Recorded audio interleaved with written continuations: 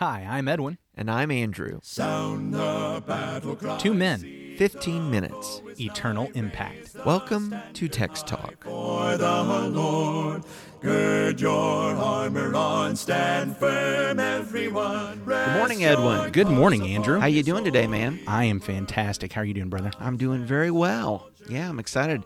Starting another week, looking at another Psalm, Psalm 48. Psalm 48. Right now, my only concern, my greatest anxiety at this moment Yeah. is will those guys cutting the grass outside of our sound studio get back up by the window here before we're done. So we're going to try to make it. Yeah, guerrilla podcasting here. Here we go. Okay. Psalm 48. I'm going to read from the English Standard Version. A song, a psalm of the sons of Korah. Great is the Lord, and greatly to be praised in the city of our God. His holy mountain, beautiful in elevation, is the joy of all the earth. Mount Zion in the far north, the city of the great King. Within her citadels, God has made himself known as a fortress. For behold, the kings assembled. They came on together. As soon as they saw it, they were astounded. They were in panic. They took to flight. Trembling took hold of them there as anguish of a woman in labor. By the east wind you shattered the ships of Tarshish. As we have heard, so have we seen in the city of the Lord of hosts, in the city of our God, which God will establish forever. We have thought on your steadfast love, O God, in the midst of your temple.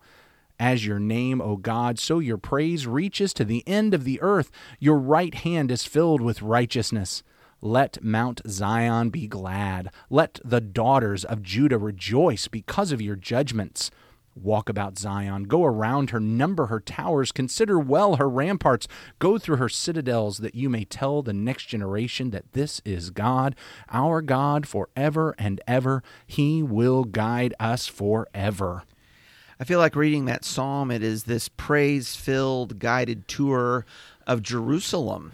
We've had had the city of God, the Mount Zion. These are all markers of Jerusalem. We've now had 3 psalms of great praise.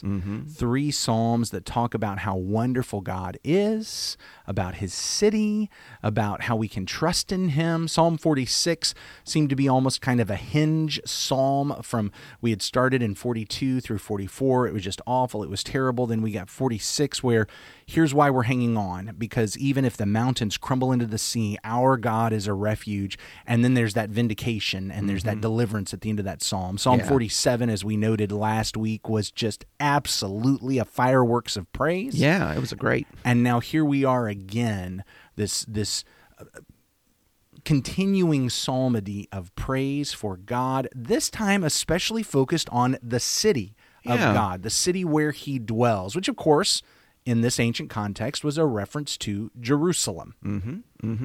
Yeah, surveying this city, that this is the place where God has set his name. This is the place where the temple was built, the ark to come and to rest, the center of Levitical praise and worship, the place of all the pilgrimages for the faithful Israelites and faithful Jews to come and to have their sacrifices and have their feasts. And so it makes sense that this is a focal point for glorifying God. We come to Jerusalem 3 times a year to make sure to praise God if we are an ancient Israelite. Correct. And we participate in the feasts and the festivals, and we offer the sacrifices, and we hear the praises of the priests, and perhaps even the singing of the sons of Korah and all the kind of worship that they would be involved in around that temple. And so we have this high mountain, though of course not the highest mountain in the Middle East. No, it's not. Not geologically. No. But theologically, it is the highest mountain. Yeah. And I think that's a key point, because it also says in this psalm that it's in the far north. Right. Which is kind of odd, because it's not even actually in the far north of Israel. In fact, one of the problems is the nation of Israel, when the kingdoms were divided, they actually put a place of worship in the far north of Israel, and they were in trouble because they weren't coming south to Jerusalem. My understanding is that this word comes from the word Zaphon, which was the hill or the mountain upon which the Canaanites believed Baal lived. So some folks view this as actually saying that, look, Baal's not out there. There's, it's not Baal's hill that we're worried about. This is the hill of Yahweh. This is the one that is truly in the far north. However, there's also the fact that just like we talk about the elevation as a theological point rather than a geological point, this idea of being in the far north probably is a theological point as well. In Isaiah chapter 14 and verse 13, the mountain in the far north is the mountain of God's assembly. And so it's a theological point. It's this idea of being at the top of the world, at being at the highest point. This is God's mountain. So as we're talking about Jerusalem, it's very much like if you studied the Gospels and you're always wondering, why are they always going up to Jerusalem and down from Jerusalem, no matter whether it's north, south, east, or west? Because theologically, Jerusalem, Mount Zion, is the center. It is the focal point. Everything else is down from there. I think you have that theologically. Two things can be true at once. Geographically, once you get to Jerusalem, the high part of the community is where the temple sat, particularly when you look at the old city where David lived and that kingdom, and even in Solomon's time, you were looking uphill to look at the temple. You were physically walking to go there. My understanding is that's also the north part of the city. It is. So some folks view it just as you've said, that we're talking about in relation to the city itself. That it's the high point in the city and that it's the northernmost point in the city. So that's a possibility. The significance of the hill, of course, begins earlier. I say the hill, Mount Zion. I'm thinking in Genesis chapter 22, where it is called Mount Moriah. Yes. This is the same place where Abraham had to travel for 3 days and take his son Isaac because God had requested that Isaac be sacrificed. Of course, at the pivotal moment when Abraham is about to plunge his knife into Isaac, the voice of God calls out, tells him to stop.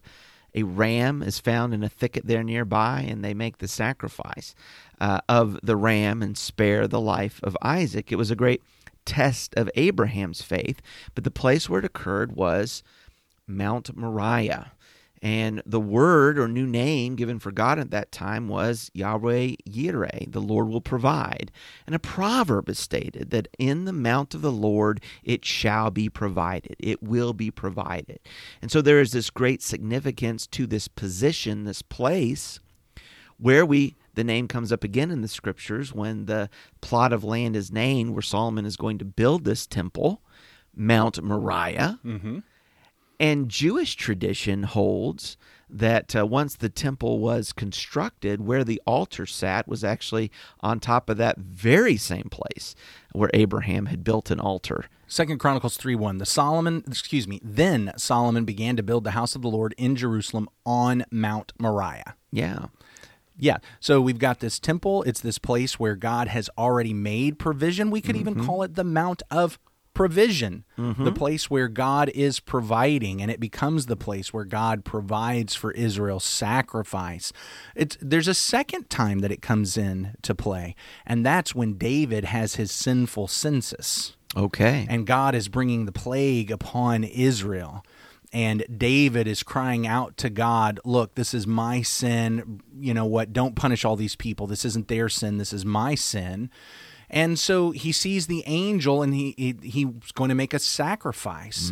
And there's the angel at the threshing floor at the vineyard of Ornan, Aran. Right, yeah. And he says, I want to make a sacrifice here.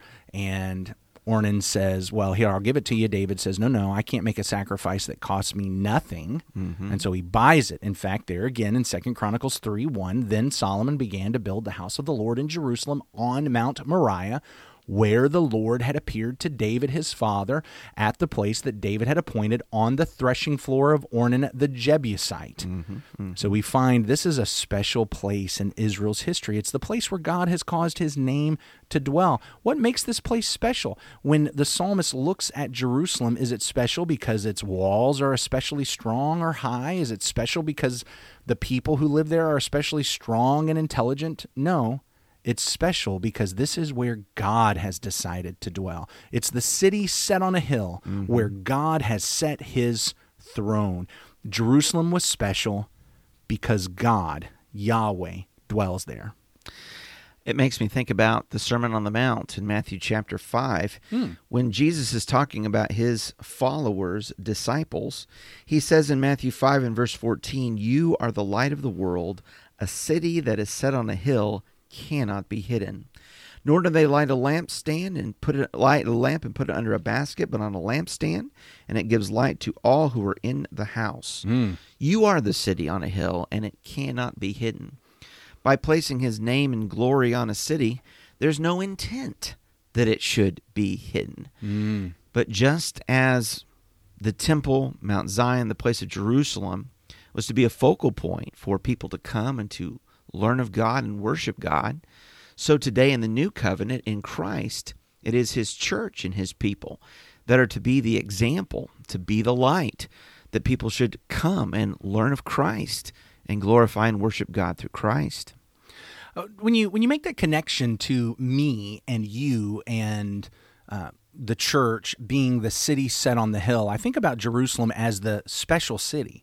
When I understand that Jerusalem was special not because of its wealth, not because of its trade, not because of a potential strategic location, not because of anything about the city itself, but it was special because of God's presence there.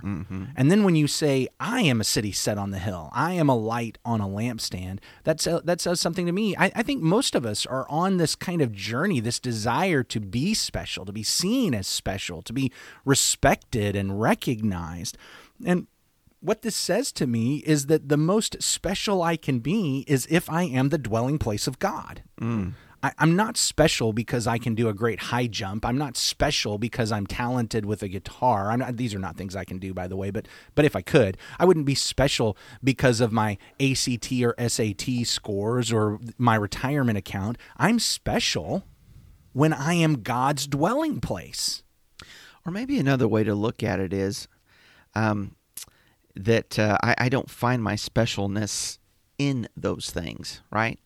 Okay, so maybe we might look at ourselves and say, well, I'm not special because I'm not that, because I can't shred on a guitar, because I can't jump far, because I haven't been invited to go participate in the Olympics, so I'm not special. But yes, you are. You're made in the image of God. You're redeemed in Christ. You're his people, his city. And there are people watching you that you influence. They depend upon you, and your love for them and your compassion and being a good neighbor, it makes such a difference to them because you are communicating God and his goodness and his gospel to them. That's a very special thing. And of course, I don't want to get too far ahead in this week. I know later we're going to be talking about Israel's fall from that place. Yeah. And it says something about how I can fall from that place. Yeah. If I abandon God, if I disinvite God from dwelling with me and in me and working through me, then it doesn't matter how great I am at anything else. And it doesn't matter how other people recognize me for anything else. That what is special is that relationship with God. What is singular, what is important is that relationship with God. And that's what I need to maintain. Yeah. That's the thing I need to be working on. Absolutely. I'm really excited to be talking about Psalm 48 this week, talking about Jerusalem and God's holy hill. It's lifted me up, and I hope it lifts you up as well. Send us an email. Let us know what you're learning from the Scriptures. Text talk at christiansmeethere.org. Text talk at christiansmeethere.org. Until next time, why don't we have a word of prayer together, Edwin? I'll say it. All right. Holy God, thank you very much for this beginning of a new week, for this new psalm that we're looking at. Thank you for dwelling with us. Thank you for dwelling in us. Thank you for lifting us up, because you, Lord God, are the fortress. You, Lord God, are the refuge and the rock, the strong and mighty tower, the hill, the foundation upon which our house is built. And Lord God, we are thankful that we are yours. It's through your Son we pray. Amen. Amen. Thanks for talking about the text with us today. I'm Edwin Crozier, and I'd like to invite you to join the Christians who meet on Livingston Avenue in Lutz, Florida this Sunday for our Bible classes and worship. You can find out more at christiansmeethere.org. Check out our daily written devotional that goes along with today's episode. You can find a link for it in our show notes. Michael Eldridge sang all 4 parts of our theme song. You can get more from him at acapeldridge.com. Please remember to subscribe, rate, and review Text Talk in your favorite podcast app so others can find it and learn about it more easily. Have a fantastic day. Steady, pass the word along. Onward, forward, shout aloud, Hosanna. Christ is captain of the mighty throne.